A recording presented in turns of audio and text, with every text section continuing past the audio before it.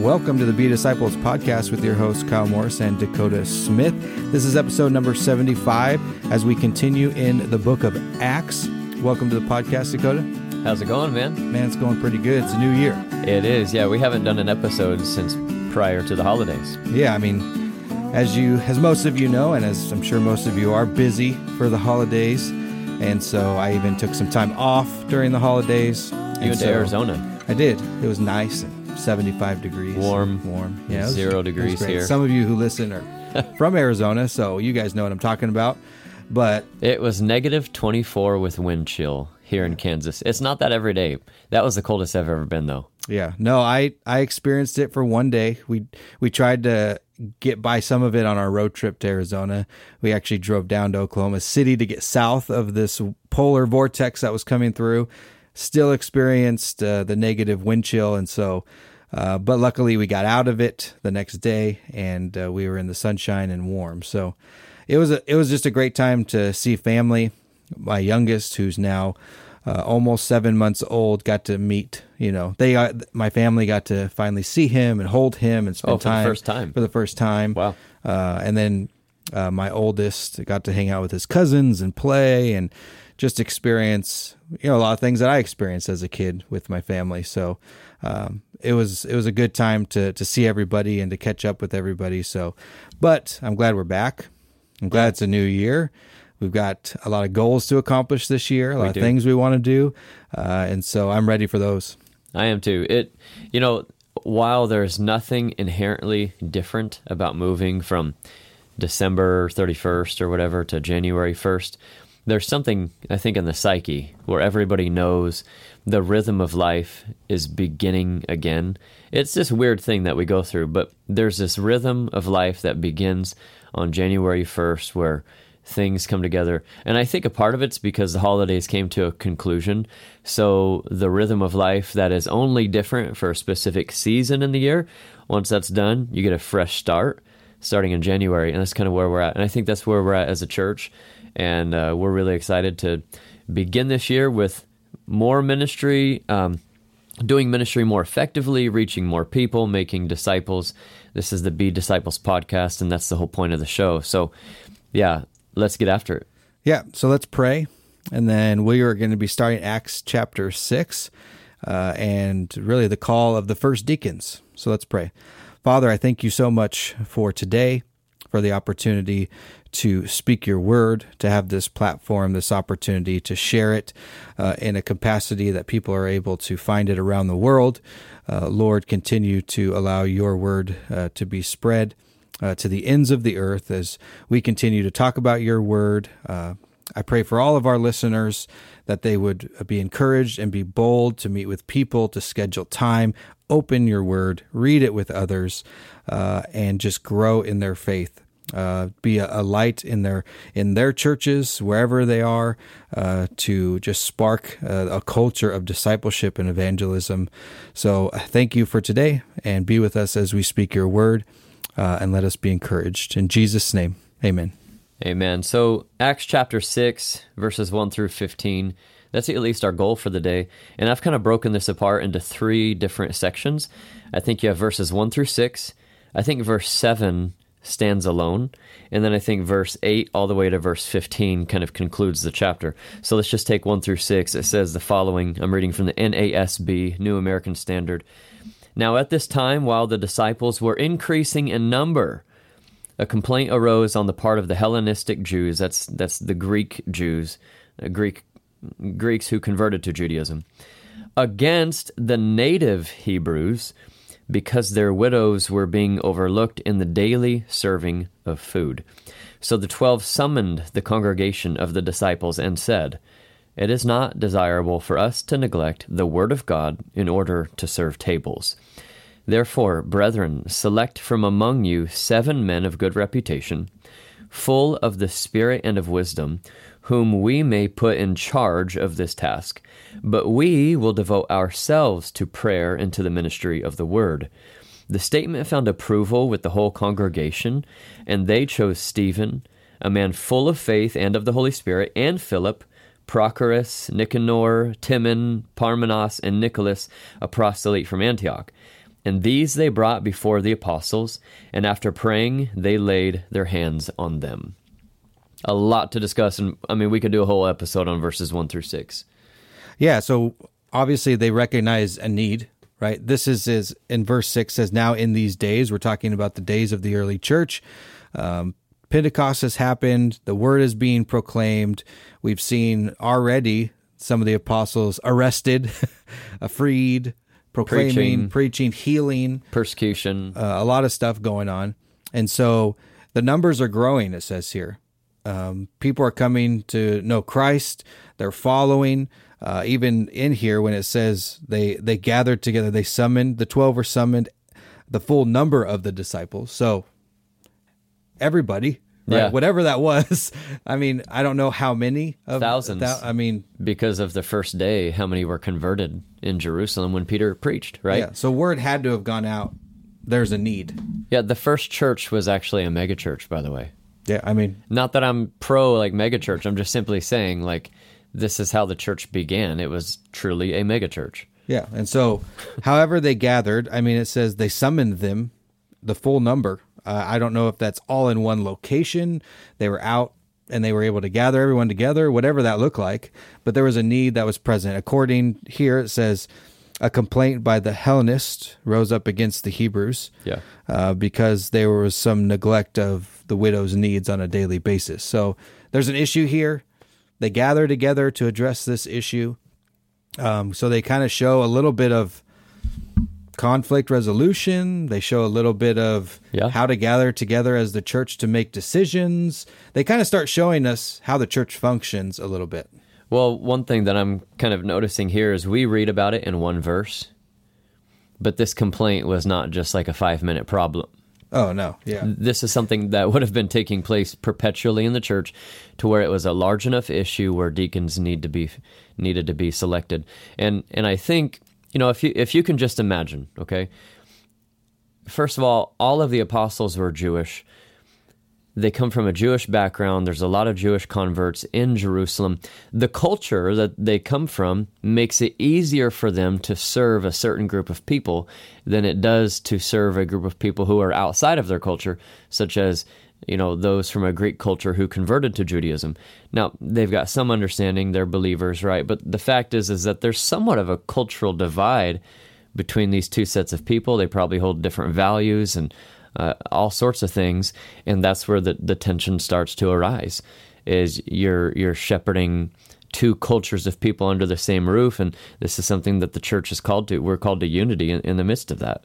Yeah, and think of, the diversity of people here. If you really, the Hellenists or Greeks who converted to Judaism, who I'm guessing are now converted to Christianity. Right, that's the case. Right? Yeah. And we also have a group of Jews by birth and by belief who have now been converted to Christianity. Right. They've known one culture their whole life, and now they're changing. While the Greeks, now they've had to learn multiple cultures, and now they're changing, right? Yeah. So it's a very unique situation. I mean, the amount of different people from different places, different languages. I mean, we took care of the language problem, right? Sure. with Pentecost, but at least at that time. But now we're having an issue with a group of people being neglected, and which Jesus talks about, and James talks about this group of people being widows who are extremely important to, or should be extremely important to the church to be taken care of. Right. And so that's the conflict. There's clearly some group of widows, or just widows in general, where I think maybe amongst the busyness, amongst the growing numbers, amongst the preaching, the proclaiming, whatever healing's going on, amongst all of this, someone's being neglected. Well, and this is maybe more of a candid comment candid and transparent. But just as our own church has grown from about 70 people, and now I feel like we're just maybe closer to 300. I'm just not 100% sure of the exact number, but the fact of the matter is that with a growing church, there's a lot of positives, right? There's worse problems to have, like a non-growing church or a dying church. But even with a growing church, now you have a whole new set of problems. where inevitably people are going to be overlooked. And as a pastor, I constantly feel like even when I try to reach as many people as I can to the neglect of other good things, right? I'm still unable to reach everyone. And I bet you that's the tension here. Only their church was much larger than ours. They might have had 12 pastors, right? Yeah. Or 11, because you don't see Paul yet. Matthias, so 12. But, I mean, now they've got thousands of people. That is not a large enough church staff to take care of all these people. Well, think of the progression. You had Jesus and Just making it relevant. Yeah, you had Jesus and many crowds around him wanting his attention, and Jesus working tirelessly to do all that, to do everything. Jesus has now died, been resurrected, spent time with people, showing that he is the Son of God. He's ascended. Now you have the 12 with the power of the Holy Spirit who walked with Jesus. How much attention are they being, like, how many people are grabbing for the apostles' attention? Oh, yeah. Out of this thousands that have been saved, and then out of the people who are hearing the gospel being preached and that miracles are happening. It's got to be pretty nuts from an apostle standpoint. Just comparatively speaking, like, the growth of our church has been really exciting because our church hadn't grown for a long time. And whenever there's church growth, there's excitement. But imagine how this is different. This is different because this is the first time in human history, and ever will be, that the church began. I mean, this is the first time the new covenant has been there. This is the first time that the church, empowered by the Holy Spirit, has been there. People are not just saying, oh, isn't it great, all the good things that are happening and how we're growing as a church? No, they're saying, this is the fulfillment of God's plan for the ages, and we're truly experiencing something for the first time. So with all of that excitement, there still remains a bit of tension, and the church has to figure this out. Yeah, and I think the apostles, the 12, respond well, right? Because they say here, it is not right that we should give up preaching, but they recognize the severity of the service to these people. So they're not saying, well, preaching is more important, we don't have time, figure it out yourselves. Like, they're not being, prideful or arrogant. They actually see the issue and address the issue. Yeah. And I think that's an important thing to learn. They don't ignore it. They don't brush it off. They don't think we're too important for that. They actually say, hey, we have an issue. Let's come together. We know that the preaching of the word's important, the most important. But we also can't neglect the other things that need to be taken care of. And I think that word in verse 2, along that line of the conversation, it's the apostles who said, it is not desirable for us to neglect the word of God in order to serve tables. They are not saying that serving tables are not of value. They are saying that if we aren't careful, we're going to turn into a restaurant because we're having to neglect the word of God in prayer, right? And what they are saying is that becoming a restaurant and becoming a community center of just another community group is not what we're called to do. Right. What separates a church and a community center or a community group is that the church proclaims the word of God and ministers to the Lord in prayer, right? Yeah. So that's what separates us. Yeah. And this isn't like a concept foreign to like business or foreign to any organized entity. Right. Because you think of a startup company today. There's tons of startups, tech startups, whatever. The CEO is, at that point, Wearing all the hats. does everything, right? But imagine the CEO of like General Motors working the line, putting the cars together.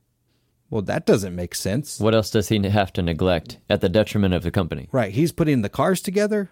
Now, he should probably be more worried about selling the cars and making sure that they're safe and making sure, like, there's other things that he should probably have as priority other than actually being on the line, putting the cars together. And I think that's what the apostles are saying. They're not saying the guy on the line isn't important, because without the guy on the line, there's no cars. But everyone has a different job. We've been called to do this, and preaching the word is the most important. But there's also important things that need to be done, and we need people to do those things too. Yeah. So I think there's a need here for organization. They recognize it. They see that it has to be done. We can't do this by ourselves, the 12. We've got thousands. We can't do it. Yeah. We need help. What's the number that we go by today? 9 Mark says you need one pastor for every 100 to 125 people. So, take 12 apostles. That's only 1,200 people. I imagine just due to the amount of converts they've had already, this is likely a 5,000 to 10,000 person church. So now you're talking about one apostle per, I'm not even going to do the math, but it's past 125. Yeah. Yeah. And at this time, we can look at the church today and how it's been organized in multiple different ways.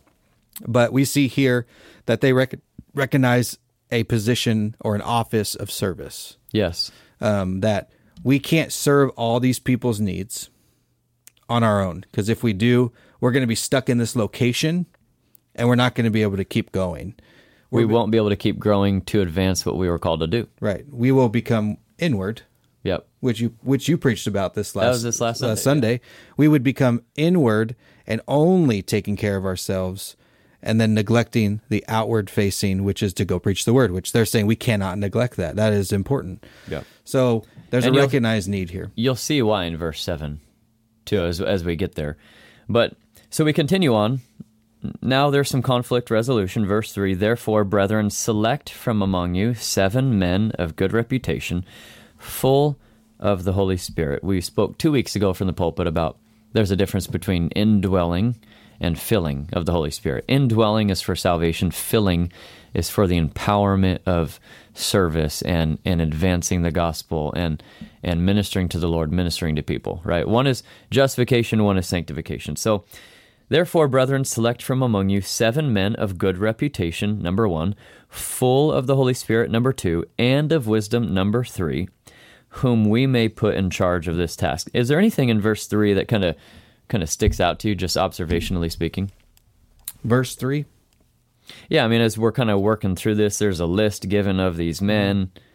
I mean, they do say brothers, pick out from among you. Yeah. So they give a responsibility to the congregation. Yeah. To pick out some guys. Yes.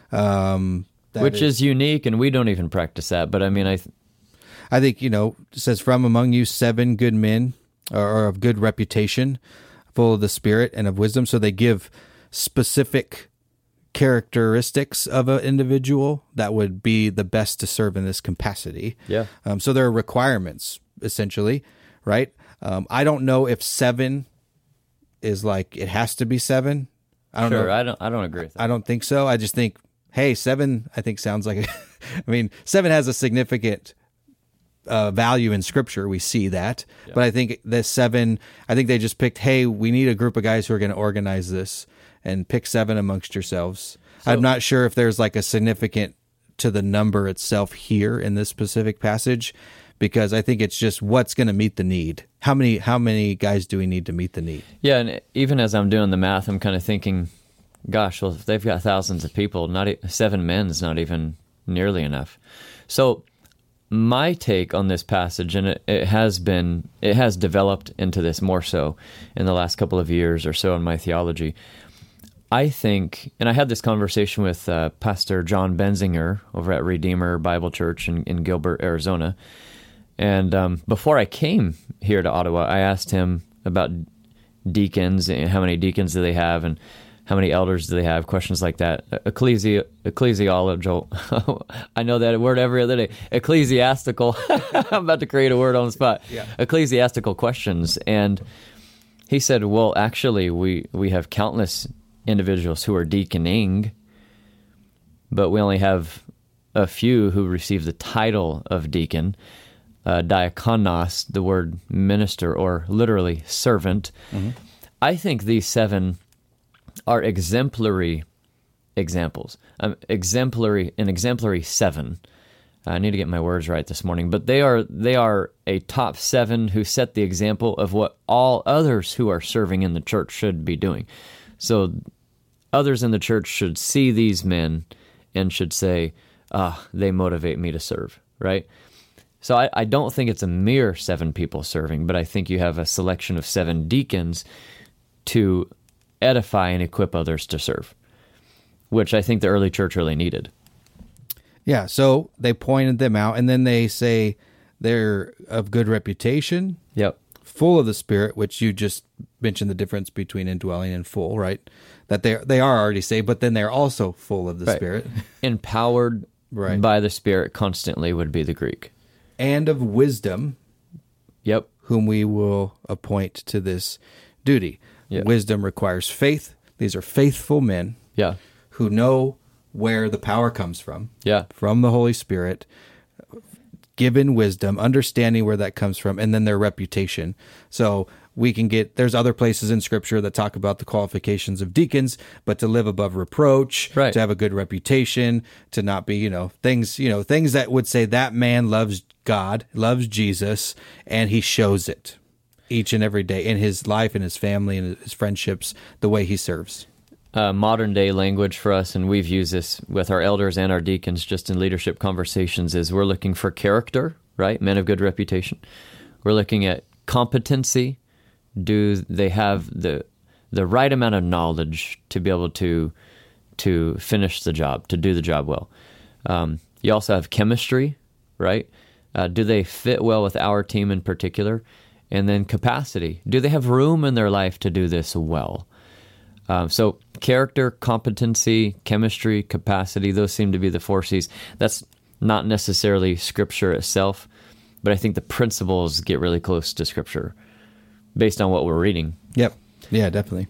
So then you continue on in verse 4, and it says, "But we, the elders, will devote ourselves to prayer and to the ministry of the word."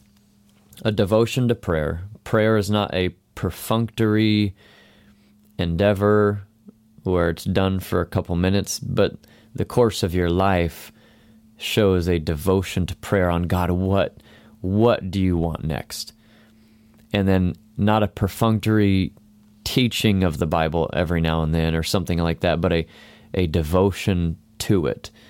And I think these are consistent marks of character in the elder's life that the New Testament calls for from the early church onward. And it wouldn't be right for the elders to have to neglect prayer and to neglect ministry in the word for serving of tables. Right. And that doesn't mean that an elder doesn't roll up his sleeves sometimes Oh, absolutely not. No. and serves. We're talking about the consistent Right. requirement, the consistent job responsibility of the elder. Right. Absolutely. Yeah, because I think there can be a power struggle if you think one guy just doesn't do anything at all, as opposed to other. When it comes to serving, I think we saw Peter Right. and John heal people. Yes. We see them serving people. So I don't think they don't. I just think when it comes to what is our priority as the apostles, as the elders, to go, we're supposed to go and teach, Right. Go and preach the word, go and proclaim the gospel. And so that is our job where we want to continue that and be in prayer. We need help serving people. Not that we're not going to serve people, but our primary function is not going to be that. Well, and flip, you're totally right in these comments, because flip the statement around the other way for the deacons as well. And what do you see in Acts chapter 7, which we'll get to in a couple of episodes? Now Stephen is the one preaching. Yeah. And he's a deacon. He's a deacon. Right? So Yeah. we're talking about consistent roles, the primary responsibilities of. We're not talking about an absolute neglect of one or the other. That's totally right. Yeah, because we believe that the Great Commission is for all believers. Yes. So we're all supposed to proclaim the gospel. Yes. But we have elders here who have a specific role in a deeper capacity to ensure that the word continues to be, and there is leading that's done, and there's leadership at that level. Now we're just putting leadership at a servant level and saying, you servant leaders are ensuring that the people continue to serve in their capacities, as we as elders are going to ensure that people continue to proclaim the gospel the way that the Bible tells us to. So they're given the responsibilities, but nobody should be neglecting any of these things at all. Right. So we move through the text, and then we get to verse 5, the statement, found approval with the whole congregation. Yes, we agree with that. Yes, we see that. We see the burden. We see the tension. We see all the people. We see that we need to get a little bit more organized here. Yeah. The early church didn't have it all figured out from the beginning. Right. This finds approval with the whole congregation, and they chose Stephen, who I think it's interesting. He specifically is noted as a man full of faith and of the Holy Spirit, and I think that's to prepare you for the next chapter. But also Philip, Prochorus, Nicanor, Timon, Parmenas, Nicholas, and a proselyte from Antioch. One of those men, actually, I believe it's Nicholas. Some commentaries show from the book of Revelation that when some of the churches were starting to follow the false teachings of the Nicolaitans, that it may have begun with him. So he may even have been a selected deacon, possibly, who ended up leading God's people astray into false teaching, which is kind of unique. If that's the case, then they didn't get their selection right on every leader from the beginning either. Right. So just some things to look into, maybe consider. Verse 6, and these they brought before the apostles, and after praying, they laid their hands on them. Yeah. Yeah. And that's something we practice to this day. When deacons are called, they're approved. We lay hands on them as elders. We pray over them for this office, and that they will lead in this way that the Bible calls. And like you said, maybe sometimes we get it wrong. And I mean, even from an elder standpoint, you just look across church history. Yeah, how many, at large. At large. Yeah. Or are there elders throughout history that fell away? They did. Chose something else. They did. You and I know a couple men who were serving as pastors or elders, and now they're no longer in that role. Yeah, they because don't of even their decisions, and some of them don't even call themselves Christians. Right, and they were in that capacity. So it is possible, and those are probably the hard questions, just in life and as a Christian to deal with. Yeah, like God, why? We were talking about that earlier, just off recording. Why? God, would you allow that to happen? A man to be in a place to proclaim the word and lead and shepherd, but then clearly not actually necessarily be a Christian? I don't know. Like what the why? I don't have that answer. You don't have that answer. But clearly that happens. And if the Nicolaitans came from this Nicholas, interesting. Yeah. There had to be a purpose. Maybe we'll find out someday. I don't really know. But I think we allow God to use people the way he pleases for his kingdom and his purpose, and for us to question is kind of ridiculous. But as a side note, because it's not the emphasis of the text, you know that, I know it, but one thing that the church has benefited from as it pertains to false teaching is the church got their doctrine right because they were always on the defense, right? It's not like the church gathered together and said, for the most part, hey, these are our official set of beliefs. No. Church history shows us that a heretical position was introduced and the church got together and said, no, the Holy Spirit's convicting us. That's not right. The word doesn't say that.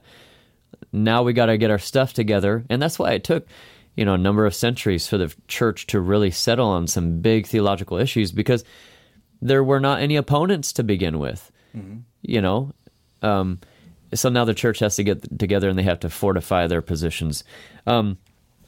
Due to where we're at on this episode, I think it's actually more appropriate to just finish with verse 7. Mm-hmm. Look at the result of the elders handling this well, and for deacons who are filled with the Holy Spirit, wisdom, good reputation, serving in the midst of the congregation, prioritizing who needs to be doing what so that the job is accomplished altogether.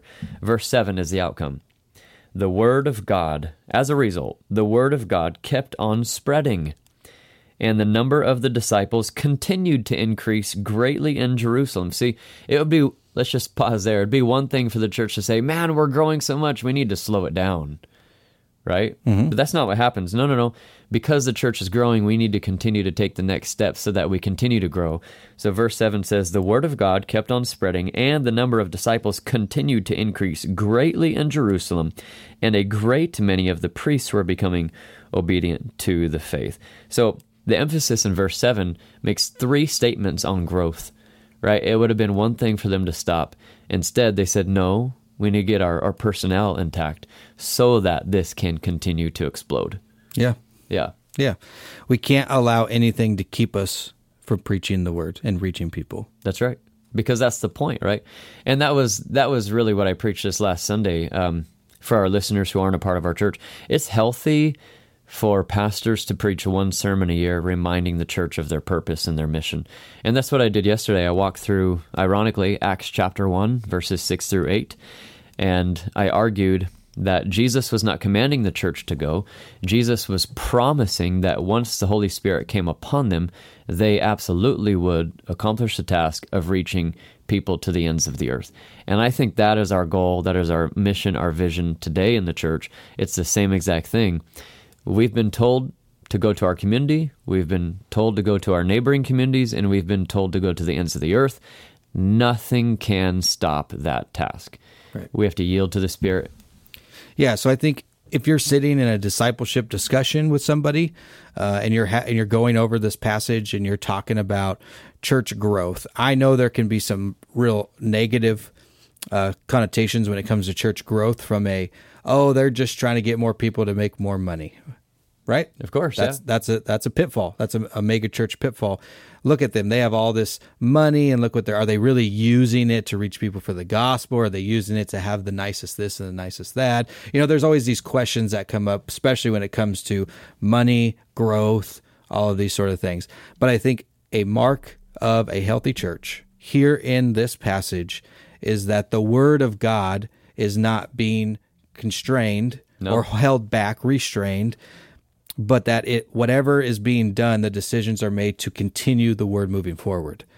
That's the mark of a healthy church. Not, we need to do as much as we can to get as many people here in order to make more money in order to do this. No, we need to make sure that we're organized to the point that nothing gets in the way of the word being preached. That's it.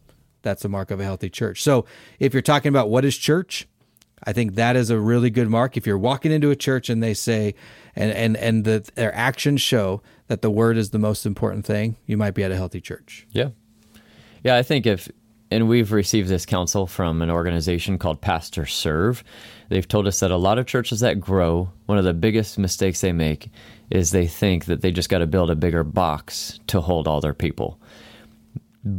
And while there's nothing wrong with a bigger box, if you don't match that bigger box with more personnel and more leadership who are equipped to handle the people personally and relationally, you're going to prioritize the practical and the physical above the spiritual, and that never works out either. Those are churches that fall apart and you spend a bunch of money on a building. Yeah, and I think at least our conversations between you and I as pastors are rarely about a bigger box. Oh man, no, they're hardly. Like, I think in the back of our minds, as growth happens, there's the possibility of a bigger box, but it's never like, we've been told by multiple pastors that a bigger box will just come. Yeah, if you need it. It's true. Focus on people. Yep. Reaching people, training people, equipping people, and reaching the lost. We did that, and then the bigger box was provided. That's right. Let God figure that out, but keep doing what you should be obedient to, which is preaching the word. Yeah. So, thank you so much for listening to our podcast. Do you have anything else to add before we... No, these are refreshing scriptures. The book of Acts, as we walk through it, has just been so good. Acts shows us that the things that we kind of wrestle with in our churches today, nothing's old, nothing's new under the sun. As we read the scripture, we see that God's church, in the midst of reaching others, has to continually delegate, has to continually deal with difficulties, has to continue to deal with persecution from the outside, whatever it might be. But the gates of hell will not prevail against God's church, against God's kingdom. And that's one thing that we just have to keep in mind as we continue. The book of Acts can appropriately be called the Acts of the Holy Spirit, because this is how the Holy Spirit is moving in God's church. And it's happening today. Absolutely. We got to remember, Acts we're still the church. The Holy Spirit is still moving in churches. Right. So I just wanted to thank you for listening in. I hope that this helps you as you continue to learn about the early church, about the book of Acts, your growth in discipleship, and maybe, hopefully, even your ability to disciple others is what we're trying to get to. So please share this podcast. Really, we don't do a lot of pushing necessarily online, but if you could push it for us as you listen, just share it. Just share it with somebody. Use it as a discipleship tool to reach more people. we would love that. We just want the word to continue to be proclaimed. Have a blessed week. We will be continually praying for all of you as you listen and you grow.